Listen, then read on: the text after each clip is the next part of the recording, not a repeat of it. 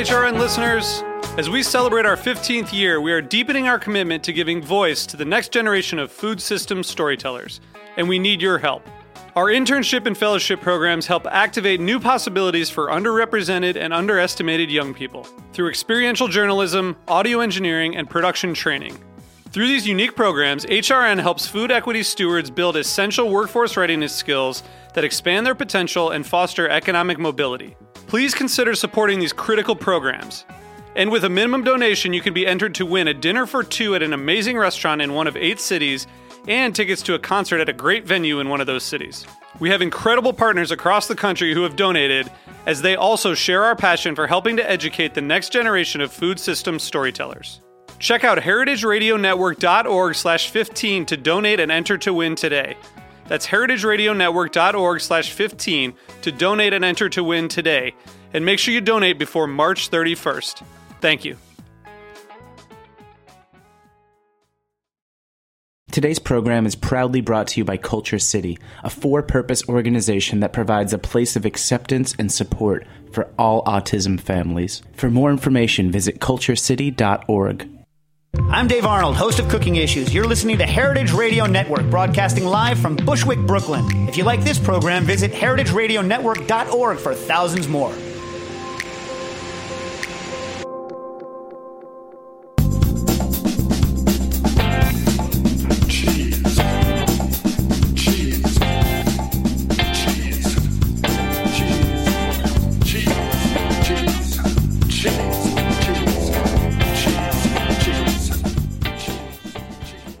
Hello, this is Diane Stemple on Cutting the Curd on heritageradionetwork.org.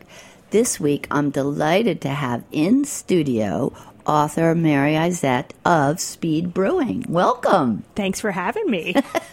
You're very welcome. I'm laughing because Mary has a show also on Heritage Radio Network, so she is probably the most comfortable guest I've ever had, knows the drill, knows everything about it, and her show is on in 2 hours, and is called Ferment About It? Yep, Ferment About It. Right. I didn't know exactly the stress. So that is part of this amazing radio station, that there's cheese shows, beer shows, and they can overlap. Absolutely. Cheese and beer, they're pretty close related anyway. They are. Okay, so the book is great. I recommend it to everyone interested in beer or fermenting or doing things quickly or a lot of different things. And beer is booming, and small craft beers are booming too. And is home brewing booming just like that? Absolutely, yeah. Okay. When did you start home So I brewing? started home brewing. Well, I probably had dabbled in other beverages before. Like I made an alcoholic ginger ale probably in, late 90s, early 2000s. Okay. But I started home brewing beer seriously in January of 2006. Okay. And where did you start? My apartment. Okay. Which at the time I was in South Park Slope. Okay. Yep. Now, I envision a bathtub. Is that just from moonshine? Yeah. Bathtub is scary. Too many germs in the bathroom, I think. Okay. Too much crazy bacteria and yeast. No, so anybody can homebrew in their kitchen, actually. Okay. So. Okay. And are you a mad scientist? I mean, was science your thing? Yeah. So I have my undergrad's in biology, and then I did 2 years of graduate school in horticulture, but doing things with the kind of biochemistry of onions. So more of a hard science horticulture than landscaping, for instance. Okay. So yeah, I've always loved science. I took a ton of chemistry and biology and all kinds of other science classes as an undergrad and grad student, and I've always loved it. That's not what I do. My day job overlaps with science, but I'm not a true scientist in the true way of speaking about it. So yeah, I think that was one thing that really attracted me to homebrewing, is that allows me. It's kind of like all those 7:20 a.m. chemistry labs that I had to go to, only way more fun. With good results. Exactly. Always good results. Yes. Making alcohol is definitely a science, but it's kind of a lot of magic, too.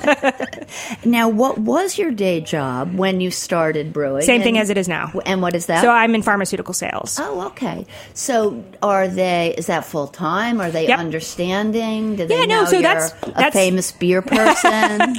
Yeah, there's there's a little bit of that. So that's, kind of my day job. And then I'm really suck at sitting still. So I brew weekends at night. But that is one of the reasons why I was attracted to a lot of to these beverages that I wrote about in speed brewing is because home brewing, if you do a full batch of beer in the traditional method, it really takes a weekend day. Okay. And a lot of times I don't have a weekend day or, that you want to spend. Yeah. Or maybe, you wake up a little early in the morning or I get home from work. I want to be able to make something in those times and not, have to devote 5 or 6 hours. Right. So that kind of was part of the reason that led me to these beverages that I wrote about in the book. Right. That was my next question. Did you do regular home brewing first and absolutely. then segued into wanting to be quicker? Yeah, okay. Definitely. So I started out, most home brewers, now it's actually changing a little bit today. I just actually I was in hops school last month or the month before, and Gary Glass, who's the president of the American Homebrewers Association, actually gave a seminar on like the state of home brewing. And that's one thing is, so traditionally homebrewers would start with something called extract brewing. So you're basically buying kind of like a golden syrup. Okay. So the grain has already been converted into this viscous malt syrup. Okay. And you boil that, you add your hops or your flavorings or whatever, you cool it down, and then you pitch your yeast into it. But you're not starting with grain. Okay. It's actually a much faster way. So it's a little bit into the process already, so you don't have to wait for the first step. Yeah, exactly. And then so I did that, I think, for maybe just the first batch. And then I started doing a partial mash where you still are using this extract, but you're using grain in some way as well. Okay. And then I moved to traditional all grain brewing after that. And that basically, which is harder. Yeah, and it just takes more time because you're basically starting with grain. So I actually had a really nice, good friend of mine, Bill Coleman, who's still in Brooklyn, who had stopped home brewing, and I got all of his equipment. So I had everything, a mill, I had 2 coolers, the whole works, a gorgeous brew pot. So, I would mill my grain, and then I would do this traditional what's called all grain brewing, where you're basically doing something called a mash. And what you're doing is you're converting the starches in this crushed barley into sugars, and you're leaching them from the grain and making this sugar solution. Okay. And that's called wort. And then you boil that, you add hops, etc. But that is a timely process. You go through not only the mash, but then you sparge, which is a way of, you basically want to get as much sugar out of these grains as you can. So you're basically kind of showering them down with more water to leach more of the sugar solution. There are a lot of new vocabulary words in your book, and in beer, it seems. Yes, there's we have our own vocabulary. There's wort. There's I think a glossary is necessary in the book. That we I almost kept did that. Yeah. In the back, where's the glossary? I keep forgetting what this means. But anyway, okay. So is this what you were doing, and then you decided to try to do it faster? Yeah. So I had read about. I was frustrated because I was brewing. I have a 12-gallon brew pot, so it's a really big brew pot, and I would basically, my wort, which is a sugar solution, I would end up draining it into my brew pot, which is set. I had a patio at the time, a shared backyard in South Park Slope, Brooklyn. So I would set it on the floor, and then I had to get it on. I was using a propane burner in my backyard, which I had set on top of like a turned over barrel so that it was easy to stir. It was a nice, setup. But it was really hard. I mean, it's heavy. Like 6.5 gallons of freaking sugar water is heavy, right? Plus a 12-gallon stainless steel pot. I mean, so I was really frustrated because it was really difficult for me, and just, I don't want to do it by yourself. Yeah, exactly. Lift that pot on.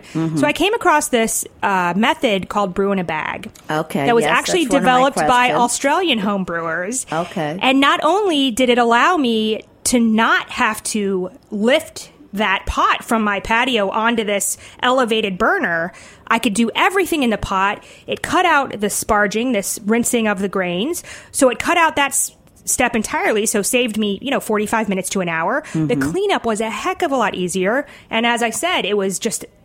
it was a much smoother flow in my brew day. But it also makes your amount smaller.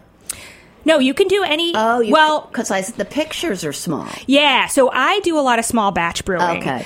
Not only because, so now I'm in an apartment in South Williamsburg. We don't have a backyard, so I'm back to brewing on the stove. And it's a lot faster. I mean, you get your water to the temperature that you want it before you begin brewing faster. You come to a boil faster.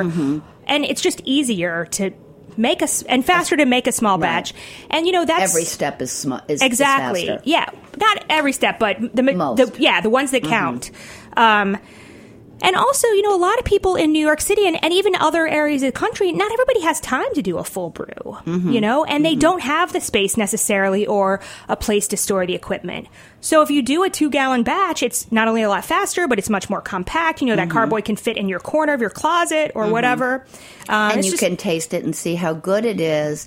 And then you'll know, is this one I want to do more of or again? Yep. Because sometimes you probably pick loser recipes. Right, exactly. And then you have a lot of bad beer. Yeah. And honestly, I don't want to drink. 5 gallons of beer is a lot of beer. Right. I don't really want to drink 5 gallons of the same beer. I want to drink, different beers. Now, how soon do they get drinkable? So it's going to vary. So all of the recipes in my book are lower alcohol. Okay. And so that's the key to having kind of a fast beer, beer that's drinkable pretty quickly. And what's about the percent alcohol that you call anything lower? Under 5. Okay. Yeah. So I would say between 3.5 and 5. And it's a little trickier to get flavors with that because a lot of times... Because it's faster, so it's not hanging out as long. And you're not using as many ingredients. So you're not using as much malt. And a lot of times beers are driven by the aroma and flavor of malt. So when you do some of these kind of session ales, you're looking at other components of beer, to contribute more aroma and flavor, like hops or spices or yeast and bacteria can add a lot of flavor. So you're looking to those other components to add more aroma and flavor. But I actually have a Bia Hoi recipe, which is kind of a Vietnamese lager that's part rice and part Pilsner malt. So that's a very light tasting malt. So it comes out very drinkable, light body. That's the beer that you want to drink when it's 95 degrees out and you're hanging out at the corner, a street corner in Hanoi, Vietnam, basically, or anytime. New York City, 90-degree New York City days, I want to come home and drink this. And that's ready in about 4 days, actually, if you're kegging. Okay. Now, I have many more questions in many more directions. Is there a backlash from this concept? Are there anti-speed brewers? Yeah, I would say there definitely are. I mean, I haven't... Are you changing their minds? Will this book... From my experience, yes. Okay. So here's what happened. Part of the reason is, I work full time, so obviously I don't have all the time to brew. But I was also brewing a lot of sour ales for a while. And those sour beers take between 1.5 years to 2, maybe more years to fully develop. They're driven by bacteria and yeast that take a little more time to develop. Okay. So that was another thing. I had I had a shared basement. I had all these carboys, which are the vehicles that you ferment. They're just kind of look like those big Poland Spring water bottles. That's what you ferment in. Oftentimes are pails. So I had a lot of those tied. Actually, I had 18 in my basement at one point. And, I was like, this is ridiculous. I have to stop. I need to make something I can drink now. So that was another reason. And I think that's true for a lot of people. Even if you're brewing sours or maybe, home brewers, like I said, you have a new baby or you get a new job or life just gets in the way of your home brewing. It's better. It's really nice. And these beverages are a lot of really nice alternatives as well. I mean, there's a lot of renewed interest in cider. Cider is a true American beverage. And some of these other beverages people have been brewing around the world, and they're absolutely delicious, but we've never seen them in America. Now, what about cost? Is it cheaper to brew your own? It's going to depend on what you drink. And there's a lot of things that depend. I think that it can be, especially here in New York City. Okay, but it's not necessarily for cost. Right, that exactly. People are doing it. Yeah, no, I think it's more for creativity and kind of, even though I'm a scientist, like I said, there's something magic about making alcohol at home. And, being able to share something that you made with your friends and family, something that's absolutely delicious. So I got married last weekend. And congratulations. thank you. We saw it on Facebook. So we had a beer and beverage festival with the wedding in the middle. It was a very I'm casual. sure. And I actually served 4 of my beverages from the book. And a lot of people, And you had made them. Yep. So I served a coconut short mead. So it's a honey-based beverage. Coconut short mead. That I made with a coconut rooibos tea and a little bit of pineapple. And people loved it. They were like, what? I don't even know what this is, but it's delicious. Was that the first course? That was the first keg that went on, yeah. But it's just always cool for people that have never, because a lot of the beverages in my book, we don't have it. They don't exist, and there's no commercial versions available in this country. Right. So it's really a treat to be able to make these and share them. Now, do home brewers and small craft brewers get along and overlap? Definitely. Okay. And do some of those home brewers go into the business and become small craft brewers? Absolutely. Okay. I think that is a lot. Although I do have a Gypsy Brewing Company with Chris Kuzme, who's my now husband and partner, fermentation partner. So he is a good example. I met him at the New York City Homebrewers Guild. He's now a professional brewer. I would say the majority, actually pretty much all the breweries that are opening, we're going to see 3 new breweries in Bushwick, which is the neighborhood we're in. Okay. Open in probably the next year and a half, and they all started as home brewers. Okay. Absolutely. No, we're probably going to see 4, I'd say, in the next 2 years. Huh. Yep. And the home brewer clubs, are they getting more, are there more of them? Yes.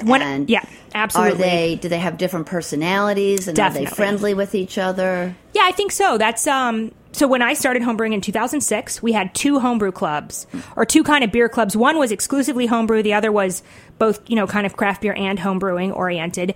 And now we have over a dozen in the 5 boroughs. We have 2 in Staten Island alone. I mean, there's... Oh, that's incredible. Yeah, we have some that have just started within the last 9 months. Okay. And they definitely have a different personality. But we actually, here in New York City and across the country, actually, particularly in urban areas where there are multiple clubs, there's a lot of kind of all homebrewing events where the clubs come together and hold events or tastings. Do they compete? Absolutely. Oh, Sometimes. they have contests? Yep. Okay. Competitions are a vital part of homebrewing. And is there a hierarchy? Are homebrewers snobby? Or do you find beer people are snobby? No, I would say no, definitely not. The beer community, homebrewing and beer community is one of the most amazing communities I've been in. I mean, I've been in situations where I've been at a brewery across the country and not known anyone. Say, like, I've been on a work trip. I always try to fit in a couple breweries when if we have a break or some free time. And every single time I meet somebody wonderful that is absolutely happy to talk to me. Yeah, friendly, absolutely. It's an incredible community. Now, when did you think of the idea for the book? So the book came about. I actually had started making these somewhat unusual beverages, and I did a seminar at the American Homebrewers Association. It has a big conference every year called the National Homebrewers Conference, and I think they're up to around, between 5,000 and 6,000 people attend, and it's absolutely amazing. And they have a series of incredible seminars. So I had sent a seminar proposal in. It was accepted. So I spoke on kind of these alternative fermentations, both some of the ones I wrote about in the book, as well as some non-alcoholic ones as well. And that was really well received. So I had kind of become this, I was very vocal about these beverages. Developing a niche. Yeah. I mean, not because just because I love them. Right. I mean, I was having a blast. People love to drink them. And so I was approached by an editor, a friend of mine, a homebrewing friend of mine that I actually met at the National Homebrewers Conference probably 5 or 6 years ago, was writing a book with this editor and was going to use one of my recipes. And so the editor got in touch with me, and that's how the book came to be. Yep. Now, just to let the listeners know, this book is about beer, cider, mead, and more even... Yeah, boozy kombucha, alcoholic kombucha, far-flung ferments, which are international ferments. I mentioned earlier that people have been fermenting whatever they have on hand for thousands of years and doing it, turning it into alcoholic beverage. So there's a lot of really interesting, fast, delicious beverages that have been made around the world that, that are super fun. Were you always going to include more than beer? Oh, definitely, yeah. Okay. Well, we have to take a break. We'll be back with Mary Izett in a couple minutes.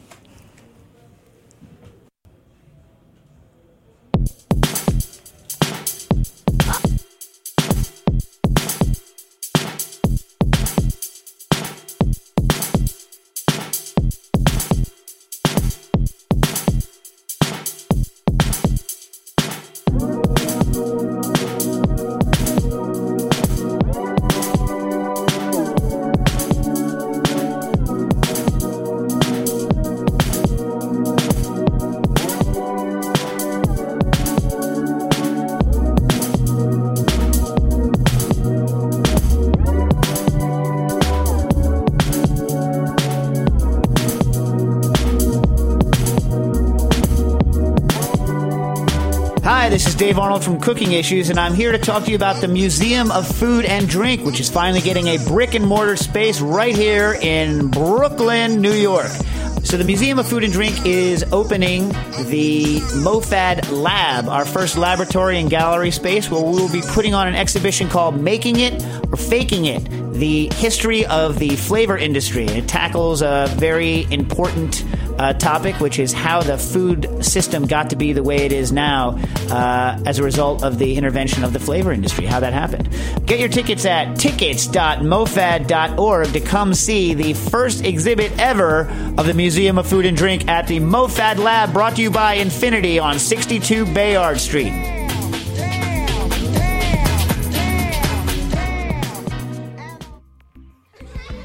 Today's program is proudly brought to you by Culture City, a for-purpose organization that provides a place of acceptance and support for all autism families. This is Culture City's founder, Julian Maha. Culture City was really born out of necessity. It was born when my, currently 6-year-old boy was diagnosed with autism. His name is Abram, and he's nonverbal. And even though my wife and I were both physicians at the time, it was really hard for us to find any resources at that point to help him. All the other organizations out there that we know of, they do phenomenal work, but their main focus is basically finding a cure for autism. Our main focus is basically trying to prepare the community to accept not only children with autism, but their families as well. In addition to that, we also want to provide help to these families in the here and now. So tangible things like, iPads for nonverbal kids, financial scholarships, therapy scholarships, art camps, and also some lecture series that can teach parents about, dietary issues, how to financially plan and things like that. For more information, visit culturecity.org. Hi, it's Diane Stemple on Cutting the Curd with Mary Izette, who wrote Speed Brewing, and a few more questions about the book before we get into beer content. How long did it take you to write, plan, test the recipes? So I guess I signed the contract in February of last year, and then we finished shooting the photographs. The photographs were shot by Michael Harlan Turkel, who's another host on this network. In your house? Yep, in our loft. That's what I thought. And so we probably finished that. So the whole thing took about a year. Okay. It's good because these are fast fermenting beverages, so I wanted the book to be fast fermenting. Exactly. Too. But last summer I had about 40 things fermenting at any given time. There were charts on the wall. There were lots of labeling. Your recipes and making sure you had everything perfectly right. Yeah. Now, do home brewers improvise, or do they always follow recipes? Oh no, you can definitely both for sure. Okay. Yeah. Now, what was it's kind of like a recipe. Like your favorite recipe that you would cook with, right? Mm-hmm. So when we learned to cook, you kind of learned usually from a recipe or maybe some adult in your life. Mm-hmm. And then you could always, once you kind of master that, you can riff from there once you get to know your ingredients and the outcomes. Are you a cook? Do you spend a lot of time cooking, or are you too busy brewing? I don't cook right now at all. I will confess. I love to cook. I especially love to bake. Okay. Dessert. Yeah. Okay. Or breads. Mm-hmm. Breads. Anything baking is really my jam. Mm-hmm. But I'll be honest, I haven't had time, and it's really easy in New York City to not ever cook. Right. Let's see. So the pictures were in your kitchen. Do you have writing experience? Did you? Yeah. So I've been writing on the side, just beer columns and that. I had a blog for a long time. I still do. I need to get back to it. I just haven't had time. But, okay. Okay. So let's talk more about some of the specifics. I'm always looking at things through more of a cheese lens, where quality of milk may be paramount in making good cheese. Right. So how do you get good beer? So I think obviously quality ingredients is very important. Okay, and which ingredients are the most important? I think it depends on what you're making, whether it be beer or some of these other beverages, like cider, for instance. Mm-hmm. If you're using traditional cider apples, you're going to get a very different outcome than using a store-bought apple juice. Although I would argue that both have their value, you just have to know what to do with them and what to, your kind of end goal. And so I think you'd have to revolve your recipe around your ingredients on occasion. Definitely. Although I would say, for just looking at from homebrewing beer particularly, we have such an amazing array of ingredients available to homebrewers now. It's absolutely amazing. And it's really changed since I started. We now have hops that are being developed just for homebrewers. And it used to be you couldn't get a super wide variety of grain. Now we can get as much grain, if not more, than the professional brewers. Mm-hmm. It seems like, it's really boomed. Oh, definitely. Now, are batches made with the same ingredients, 2 different days or 2 different weeks, always the same? And if not, what affects the difference? So they can be the same. That's obviously, some of the larger breweries or any brewery really that has a flagship beer, they want to make sure they get the same. Right. Now that's not consistency. Yeah, that's not as important as home brewing, obviously, but I've never been. There's a lot of homebrewers out there that really nail down their recipe. They'll make the same recipe, as many times as it takes to get it where they want, and they can replicate it exactly. And if you have the equipment to do so, there should not be a problem with that at all. Okay. Some of the things that can change it are mash temperature, so you have to be pretty cognizant. As long as you get to know everybody's system is differently. Different on the pro brewing level, but especially on the home brewing level as well.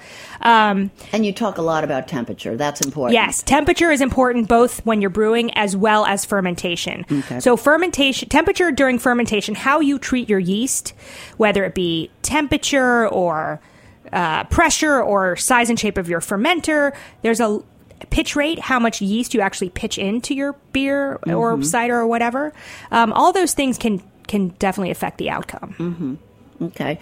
Are the sources or the ingredients from the same store and company guaranteed to lead to the same taste beer? Yes. A lot. That's tricky too. Yeah, I'd say for the most part, a lot of these more commonly well-known malts, for instance, or yeast, these companies that produce them know what they're doing. Some of the other one, like I find smoked malts will be very different depending on how long ago they smoked them. They'll lose their smoke after a while. Obviously, any ingredients from hops to yeast to malt have a shelf life. Okay. So you want to use you want freshest ingredients possible. Yeah. And what about water? Yeah, water can drastically change. We're very lucky here in New York City. We have pretty much perfect water for brewing, but you can definitely use additions to affect the taste of your water and ultimately the taste of the beer. Now, when I came across the brew in the bag, I saw BIAB, and I couldn't figure out, what is she talking about? It's brew in a bag. Yep. What % of home brewers do that? I don't know the percentage. I think it's smaller than all grain brewers, but more and more people, it is all grain brewing. It's just this different system, different equipment, different approach. But more and more people are doing so. So it's definitely becoming widespread. Everybody that I have turned on to it here, everybody that I've met that has been inspired or has learned how to BIB has never looked back. It. Okay. Yeah. And it's, you don't do the first process that you talked about where you buy something half made. Right. You're starting with grain. Scratch. Yep. And are more home brewers wanting to start from scratch? Yeah, because that is actually, well, first of all, it is less expensive to buy grain than it is to buy malt extract. And there's many, many more varieties of grain available. So you have, extract. Way more options. Completely customizable. Are there any types of beers that won't go with the brew in a bag? Brew in a bag. No, I don't think so. It's a little bit trickier to get very high alcohol beers. Now, those aren't beers that I ever brew anymore, actually. That's a little trickier, but there are definitely methods to do so that fit with brew in a bag. Okay.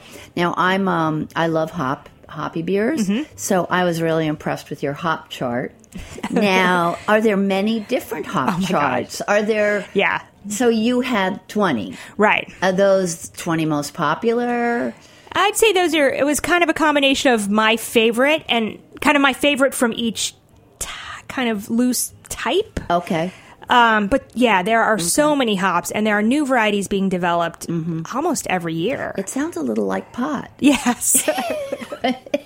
And the names pot is the closest relative. hops are the closest relative to marijuana. And the pictures look a little bit like that too. Not that I would know. Okay, another question. Once I started thinking about pot, are there different highs from beer? Ooh, No, I don't know. My scientist says, "Oh my God, you cannot say anything," because we don't. I've never actually seen a clinical study on that. Okay. So if you gave somebody, a higher alcohol imperial stout that was maltier and had, different ingredients, probably there's some different end compounds, versus giving somebody, a 4.5% lager, then.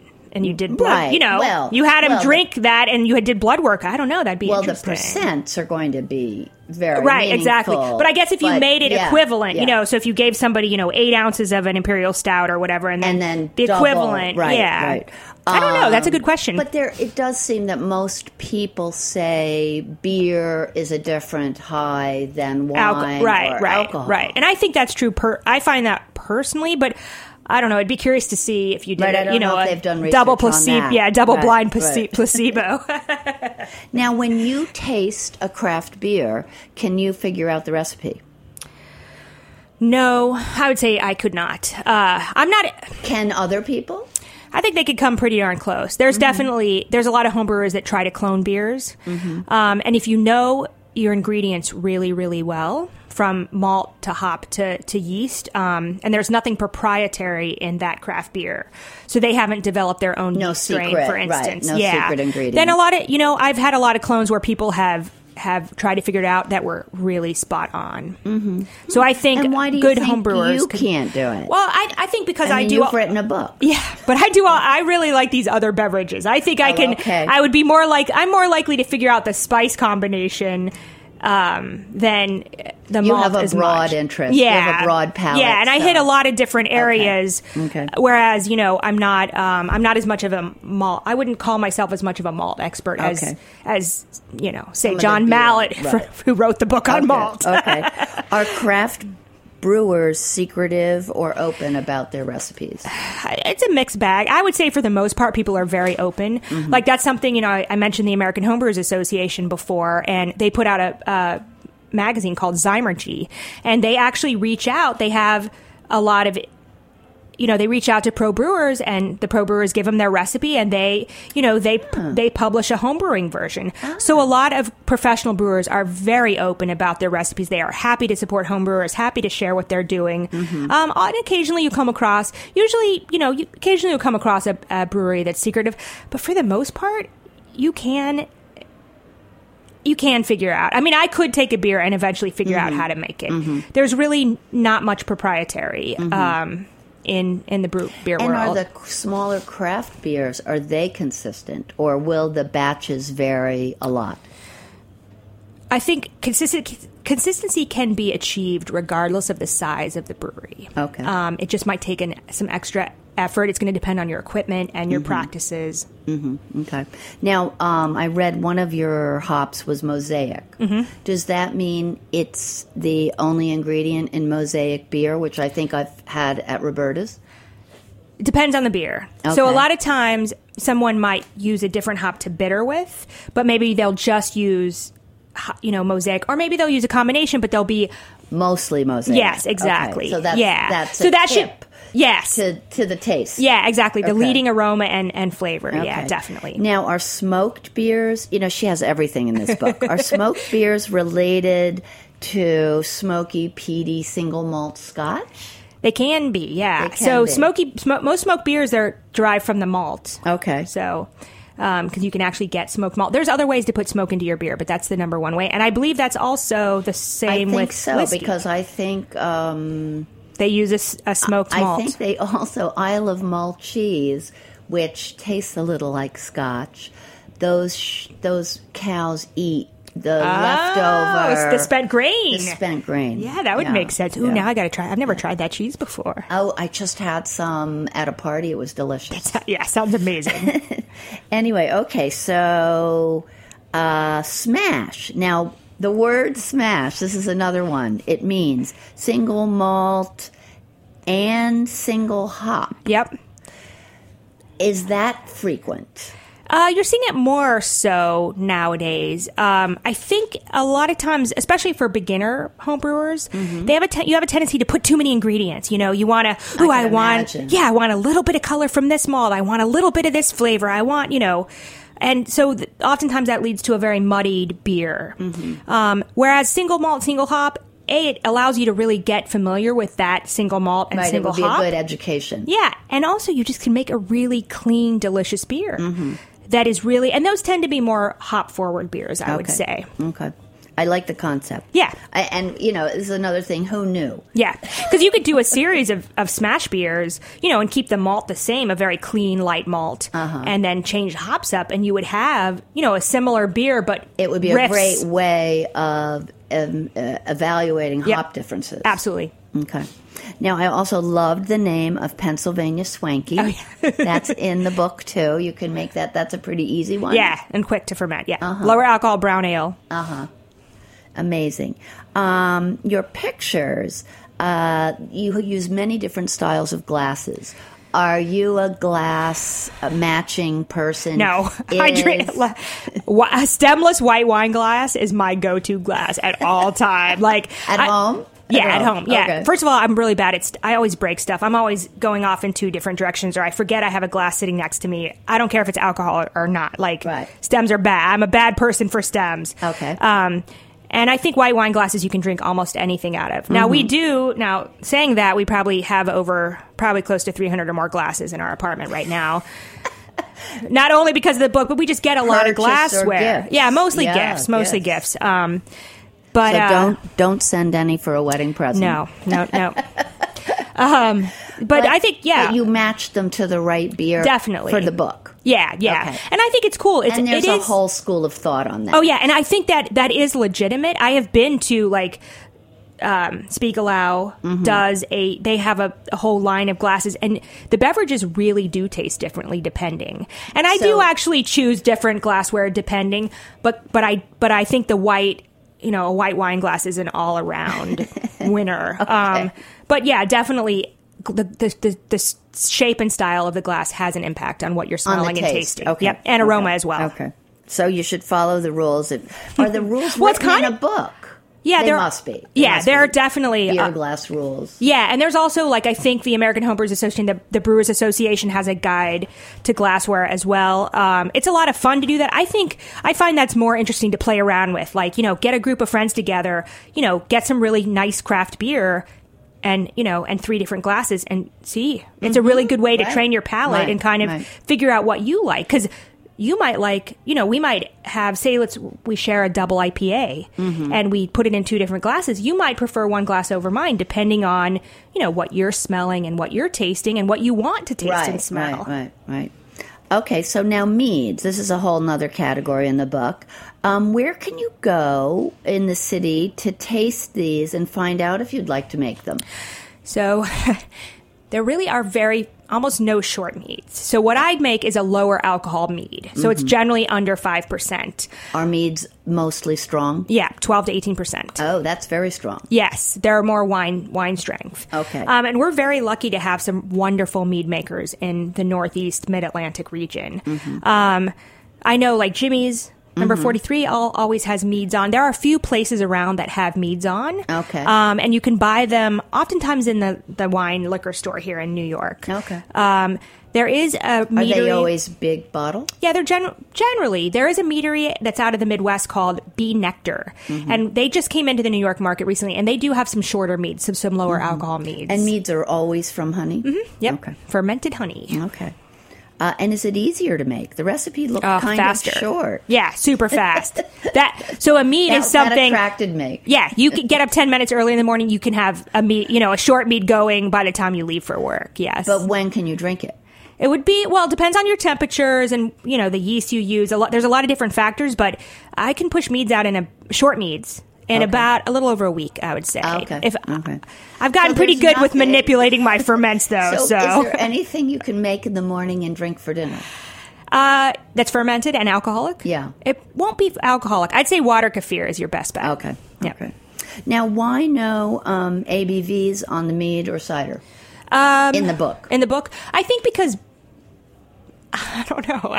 That's a good question. So I think it's because homebrewers are more number-centric than than typical cider and mead Okay. makers and drinkers. So you didn't feel compelled? No, my editor is actually a home brewer, and I think, I don't know, I feel like ABVs and those, these numbers, this OG and which tells you that gives you the potential of how much alcohol. OG it measures the gravity. It tells you how much potential alcohol that your beverage has. All these numbers, this how hoppy your beer is going to be, those are really kind of standard in beer recipes, but they're not as standard in cider and mead and on some of these other free-form beverages. Okay. Well, I do have more questions, but our time is up. This book is just amazing in terms of teaching you about beer or teaching you a lot of different things. The basics of fermentation. Right. Even if you don't want to make them at your house, you can learn a lot by reading this book. So thank you very much for coming on. Thanks for having me on.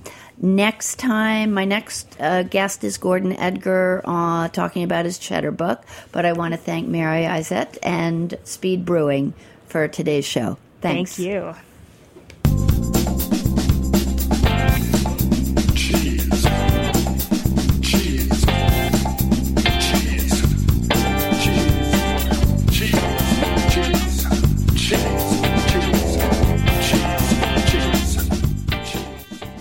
Thanks for listening to this program on heritageradionetwork.org. You can find all of our archive programs on our website or as podcasts in the iTunes store by searching Heritage Radio Network.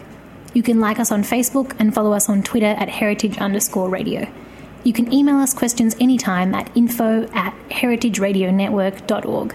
Heritage Radio Network is a 501c3 non-profit. To donate and become a member, visit our website today. Thanks for listening.